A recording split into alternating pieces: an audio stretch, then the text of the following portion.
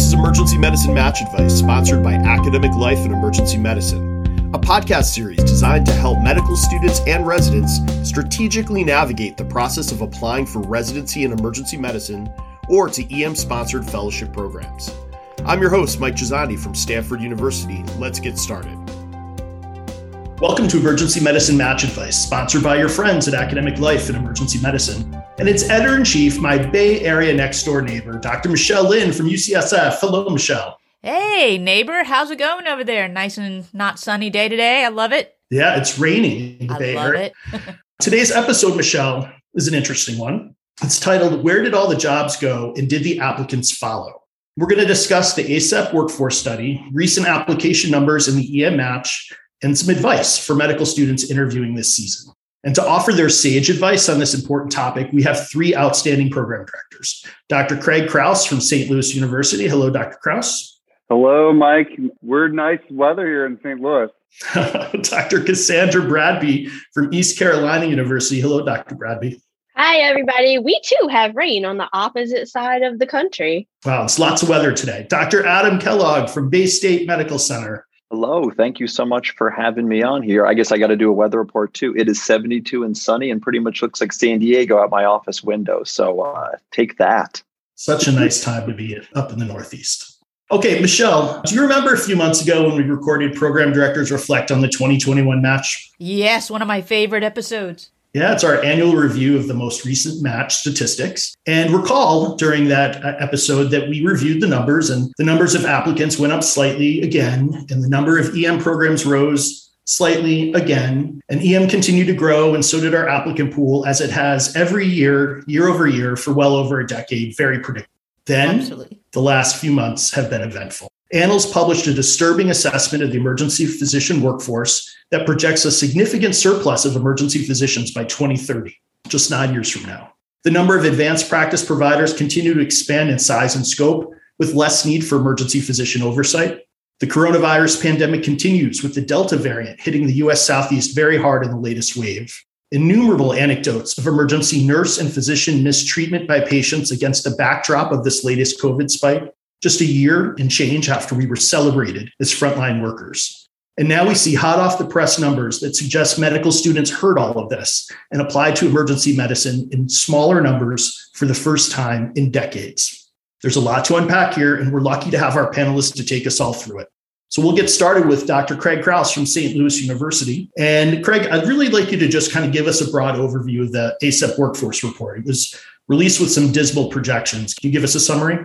Yeah, so the workforce projection was done by ACEP and a multitude of their partners. They actually released the data back in March and had a webinar back in April. Basically, over a 2-year period of time, they were looking at what are the current projected supply of emergency providers and what's really going to be the demand for the board certified EM doc. So basically they were looking back and to see basically the supply and demand. What's the baseline, ED physicians and nurse practitioners and PAs? What are the potential growths there or potential declines? And then what is the demand? And they went back and looked at some AHRQ data and some age-specific data to try to figure out what's demand for these EM docs here in 2030? It was pretty interesting. Basically, they were saying that right now, about 70% of all the EM care is done by EM board-certified physicians.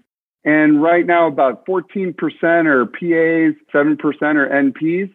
And if you look over that period of time, like between 2008 and 2020, there was a 60% growth in the number of EM programs. That's a huge number.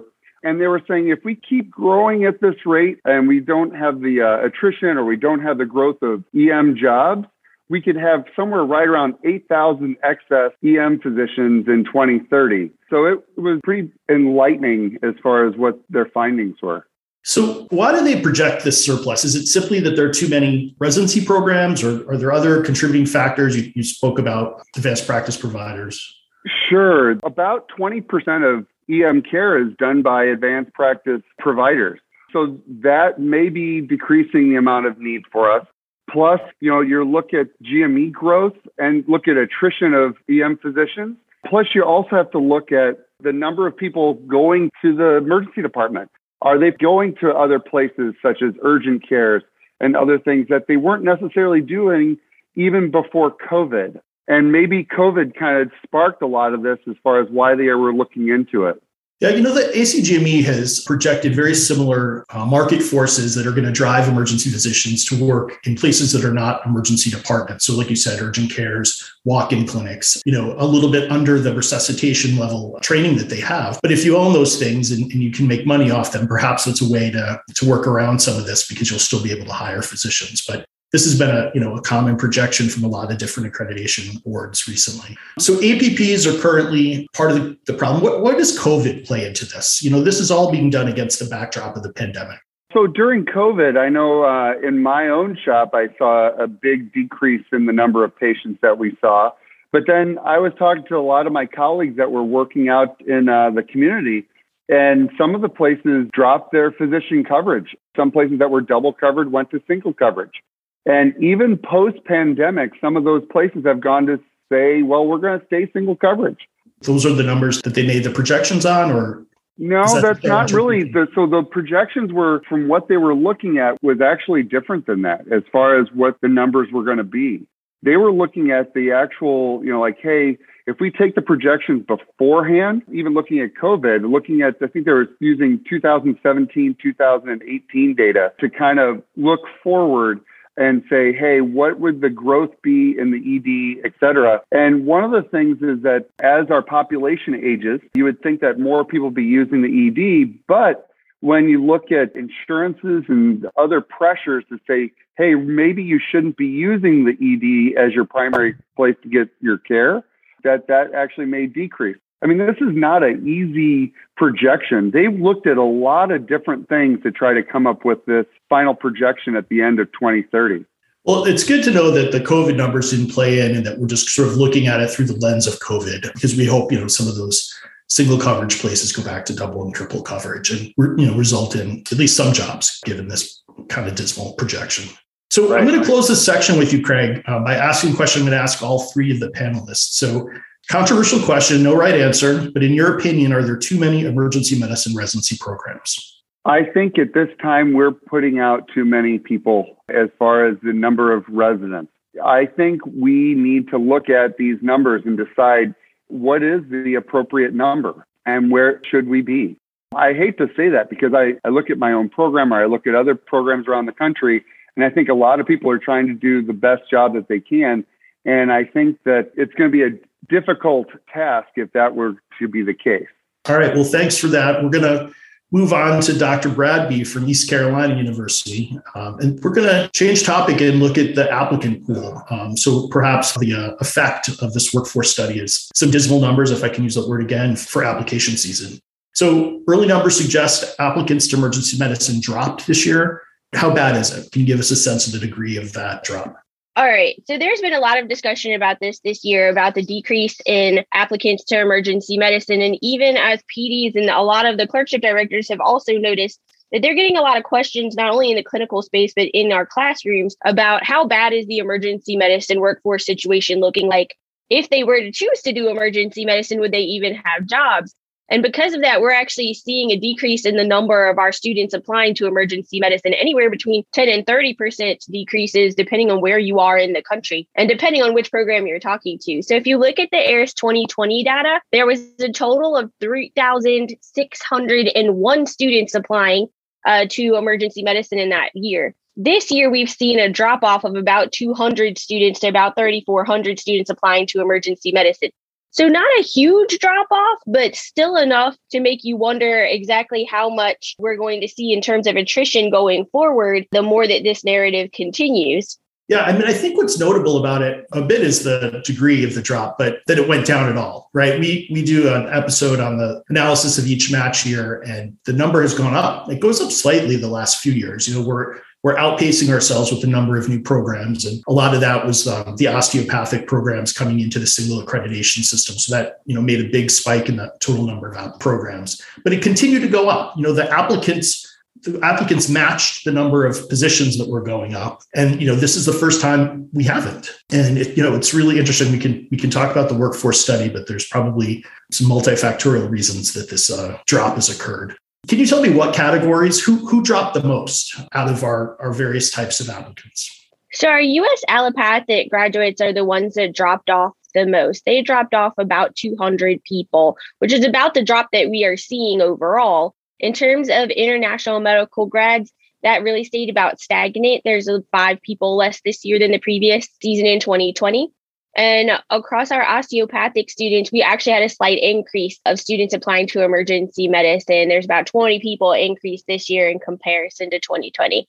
If you're wondering why we're comparing it to 2020 data as opposed to 2021 data, the 2021 data had a little glitch in it due to COVID and the interview season being delayed, and all the other components of that were also delayed. So the numbers don't quite line up just yet. We won't be able to do a direct comparison from 2021 to 2022 era seasons until later this year. Right. We need the final match statistics. These are just initial application numbers that came out very early in October. So yeah, that's a really important point. So workforce study is one of them, but what other factors do you think could be causing this surprising decrease in applicants? I think that social media honestly does contribute to this. We have a lot of discussion about COVID, about what it is like to be frontline healthcare workers. Initially, we were all considered to be healthcare heroes, and then seeing the pivot to being less than that now, and how much people have been working, how hard it has been to fight the multiple waves of COVID over time. I think that has affected some of it. Not that any other specialty hasn't been affected by COVID, but as the folks who generally see the patients first, I think that, we have been adversely affected, maybe more so than most other specialties other than perhaps critical care. In addition to that, I think a lot of the conversation about the workforce in general, not just how it's been affected by COVID, but the increase in APPs in the space, I think also has made a lot of students think a little bit harder about their job choice. Yeah, this is interesting. Those on the panel may remember way back when Dr. Ghazani was just a medical student. Many of you are my contemporaries here. If you remember the 1999 match, in anesthesia. In 1998, anesthesia had a workforce projection. And if you remember back then, anesthesia was very popular, very high salaries, and lots of students going into that field. And this workforce study is very similar, and they had a huge drop in the number of applicants that year, to the degree that many programs and many top programs went unfilled. It was a big ripple through the entire country in that match, and it took them years to recover in terms of student interest. So I'm glad it's only 10% by these numbers. It certainly could have been worse when we compare to historic trends. So I'm going to pose the same question to you. Are there too many emergency medicine residency programs? I think with the number that we have increased our programs over the past few years, I really think at this point we need to start thinking about, at the very least, slowing down on the number of programs we are creating. I don't think I would take it as far as some of the projections about we should shut down programs and things like that, but we actually increased the number of EM programs this year by 17. So if you look at it from the standpoint of how fast we're growing, I think at this point we maybe at least need to slow down on that. I would say that we need to look very hard at those numbers and think about what we're going to do going forward before we create more and more folks into the workforce. All right, thanks. That's a great segue to our last panelist, Dr. Kellogg from Baystate. What is being done about all this? Are there any professional organizations or accrediting boards that are starting to address this issue? Well, not surprisingly, this got a lot of attention, especially among the big organizations in EM. And so I think pretty much everybody has weighed in one way or another. And there are lots and lots of different ideas being put out there as potential solutions for this and sort of what need to happen. The two big areas that sort of get discussed is there a way to increase the amount of work there is to do? Because the projection comes down to the two pieces. There are going to be too many emergency physicians for not enough emergency physician work to be done. So the two avenues of sort of increasing the amount of work, one would be sort of this kind of ongoing discussion that was happening before the workforce projection around APPs in the emergency department, nurse practitioners and physician's assistants. And that's led to a lot of push from the big organizations against independent practice in the parts of the country where that happens. So that's an area that's sort of really getting a lot of attention. And that's been kind of a pet topic for a lot of folks as they sort of see this as being a big issue in their area. And it's very highly variable depending on where you work. Where I am in Massachusetts, we don't see independent practice. And, it's a sort of more of an abstract threat that we hear about from other parts of the country. The other big area is sort of evolution of the specialty. I know that everybody in this panel, you probably trained in doing something different in many ways than the specialty that you're doing right now. I trained without ultrasound. There was no non-invasive ventilation. There weren't patients sitting in psych borders, sitting in the ED for 48 hours or for a week. It's a very different practice already for many of the things we do, both technology and then the kind of patients, that we send home from the ED.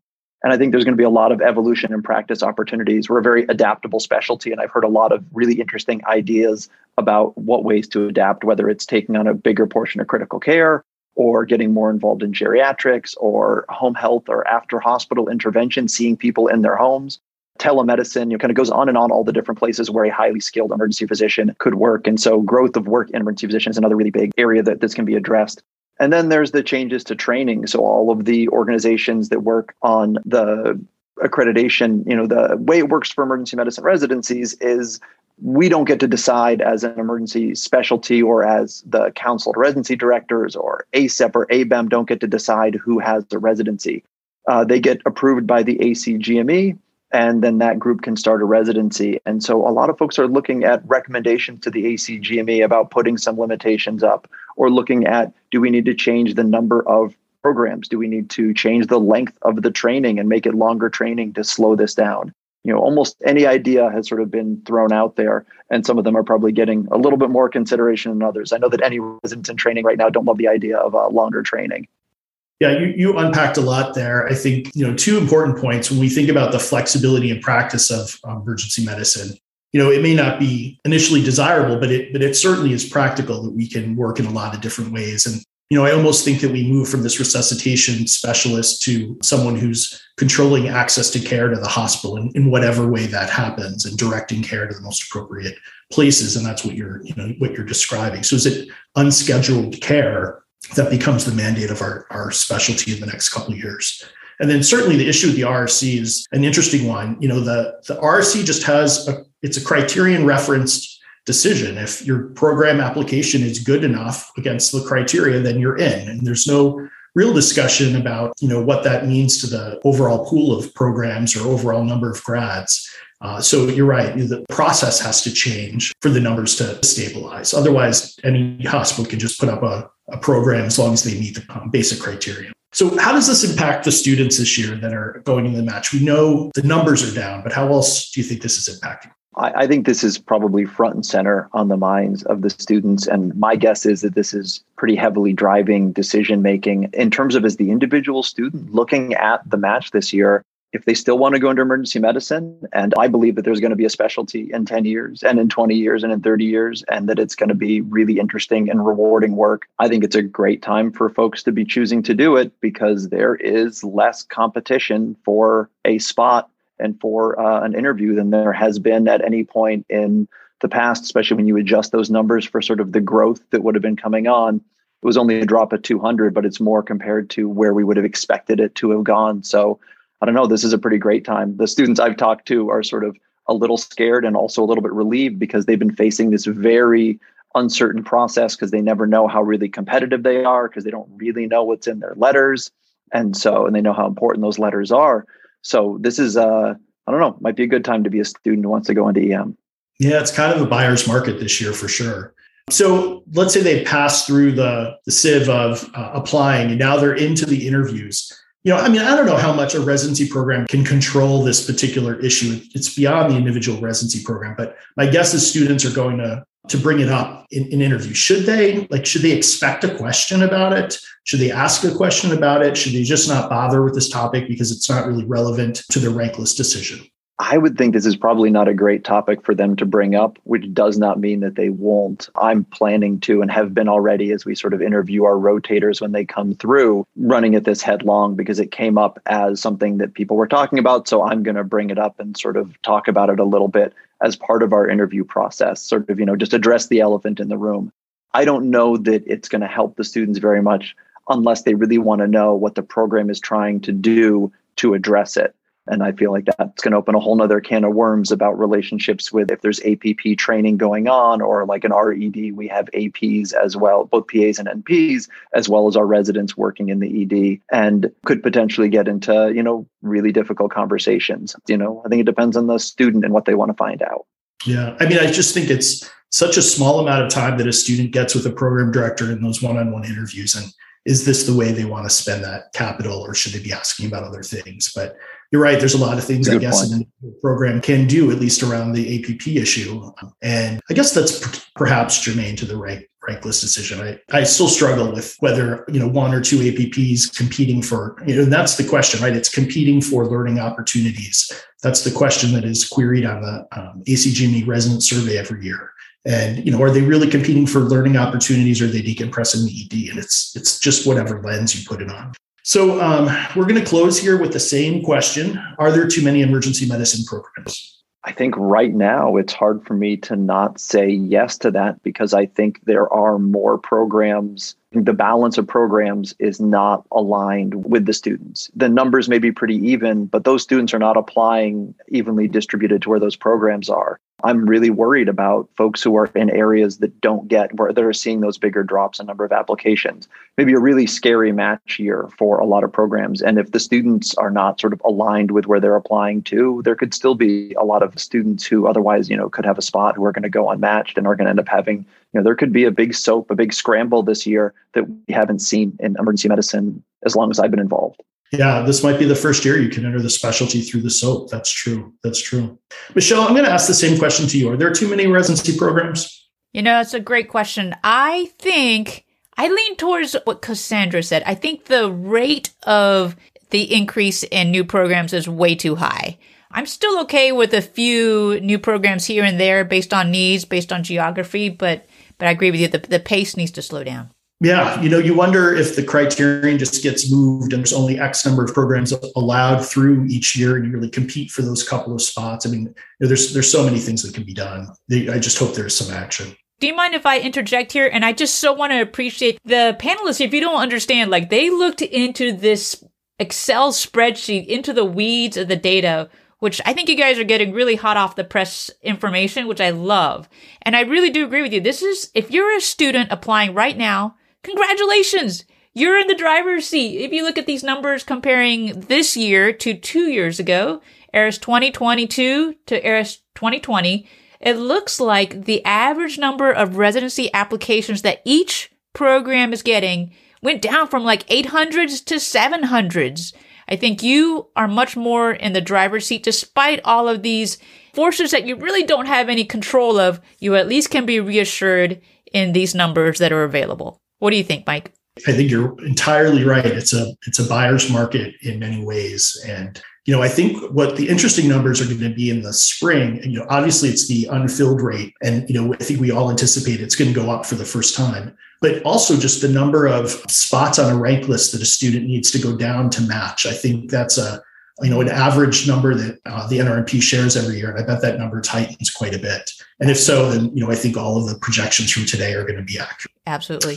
I do have one last point, which is I do like what Craig said in that there is this proposal of also expanding, or I think all of you mentioned, which is expanding the scope of what an emergency physician's role is. And I think it's changed from year to year. It's expanded in terms of our roles year to year. So I think as a student, I would think seriously beyond just hey, I'm going to work my shifts, clock in, clock out, get my salary. Think about what your physician plus model would look like so that you can pivot when all of the uncertainties come up. So, are you interested in social medicine right now, which is a huge budding field that emergency medicine is encompassing, or palliative care, geriatric medicine? There's a lot of interesting avenues to take. So I would try to diversify and look at what are other possible branches of emergency medicine you might grow into and potentially lead down as we expand the workforce. Always the glass half full. Absolutely. I'm the optimist to my pessimist. I'm going to tell you that's perfect pair. Sunshine. I'm curious, informal poll. I have a challenging question, very controversial for the panelists here, What's that? There is no right answer. And the SOAP, also previously known as the Scramble, I am curious what your crystal ball will forecast in terms of how many open slots will there be in programs that applicants can scramble into after the match. I'm going to start with Craig. Ooh, the hard question. Okay, I'm going to say 20.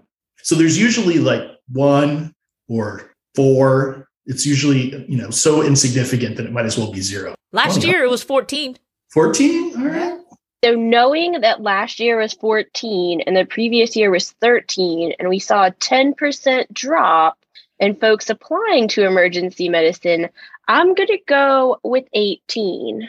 Oh, look at you with your math skills. I'm going to try and even it out a little bit, and I'm going to go with 18. Is this Price is Right rules? I just need to know. That's right. No, it's always Price is Right rules, always. In life. I'm impressed that you could pull that math off. I don't think I could answer that question. Adam. Well, if we're going to go Price is Right rules, it's a different answer, because then I'm going 19, because I think the actual number is going to be about 50. But why would I give away all of that value? But the more I've looked at this, the more convinced I am that it's going to get really ugly, because we have such a misalignment of where people want to go to residency, where people want to be physicians. I mean, it's part of the reason we have the workforce autonomy issues is we can't get board certified emergency physicians to go to rural areas and critical access hospitals. And so programs that are newer, that are in areas that don't get as many applications, that are in that list where they've dropped by 30, unless they all really change their strategy, I think there's going to be a lot of people unfilled, because I think while there's an even number, I think there's a pretty big mismatch between where people want to be and where they're going to have to be and where they're going to settle in that SOAP process. That's such a good answer, but I really want to anchor on the decision to go for 19. So, well, yeah, that's just 50 cagey. Is that you'd get both showcases together, right? If you get it exactly right, you're only going to get one showcase in this way. Okay, I'll take 50 then. I want both showcases. I want both St. Louis and East Carolina to be mine. I will take both. There you go. All right, awesome. But now, wait a minute, Mike, you didn't answer. Oh, Mike, you said answer? Are you going to 20 it? Are you going to Price Is Right that? Oh, that'd be sneaky, which I often am. I don't know. My answer, I think it's going to be higher. I think it's 70, 80, 90. If you think about the total number of positions, there's 2,500. I don't know off the top of my head. 2,700 is the number I got out of the workforce report. So could it be 1 over 27th? Is that the number? I don't know. Maybe it's going to be like 50. Yeah, it's going to be a big number. Yeah. All right. Well, let's close it. Thank you for a wonderful discussion. Let's close it and switch gears and give time for a little bit of commercials for our 3 programs. So we'll start with Craig. Tell me something I don't know about St. Louis University. Okay, St. Louis University. Hey, we just built a brand new hospital this past year. So we opened in September 1st of 2020, and it was crazy. We were doing it right in the middle of COVID. So we have a brand new ED, brand new hospital, great trauma. We absolutely love being in St. Louis. All right, students, check out St. Louis University. Their trauma numbers are through the roof, so that's a great place to train. Cassandra, tell me something I don't know about East Carolina University. So East Carolina University, as named, is in the eastern part of North Carolina.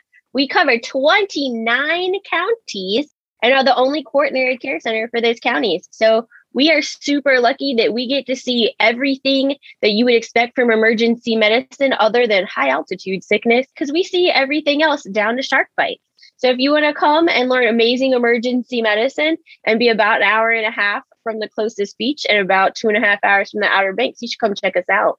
My mind is spinning with the one disease that's not in Eastern North Carolina. I'm going to figure it out before we. All right, students, check out East Carolina and its huge catchment area. And then lastly, Adam, tell me something I don't know about Bay State Medical Center. Well, Mike, I'm not sure if you don't know this, but I think a lot of people don't know that Bay State Medical Center is not in the Bay Area of San Francisco and is actually in Massachusetts, but is about an hour and a half inland. We're a University of Massachusetts affiliate. There's 2 UMass residencies. We are the one that is further west in the western part of the state around lovely Springfield, Massachusetts, home to the Basketball Hall of Fame. And also an enormous catchment area. We don't get shark bites here, though, because the Cape is probably about a 2.5 hour drive out to Cape Cod from here. But just about everything else we do. And it's really lovely this time of year, but it's going to get cold soon. I grew up in that part of the country, and it's just beautiful. And Bay State's located in such a nice part of Massachusetts. I also remember very fondly going to a SAEM years ago, the one that was in St. Louis, to date myself, and hanging out with the Bay State faculty who really were so impressive, and such a lovely and warm program with the students and residents and faculty then. And I know it's carried on many, many years after that. So students, check out Bay State Medical Center. And Michelle, we're all set for today. I think this was an interesting episode, and we'll have to see how it plays out in the next couple of months. Thanks for joining us for this episode of Emergency Medicine Match Advice. You can view any of our episodes for free on Allium's YouTube channel. Also, check out summaries of our episodes as blog posts on allium.com and in the publication A User's Guide to the Allium EM Match Advice series in the June 2017 issue of the Western Journal of Emergency Medicine. We love to hear from our listeners. Post your questions or comments for any of our episodes on allium.com. Thanks for joining us.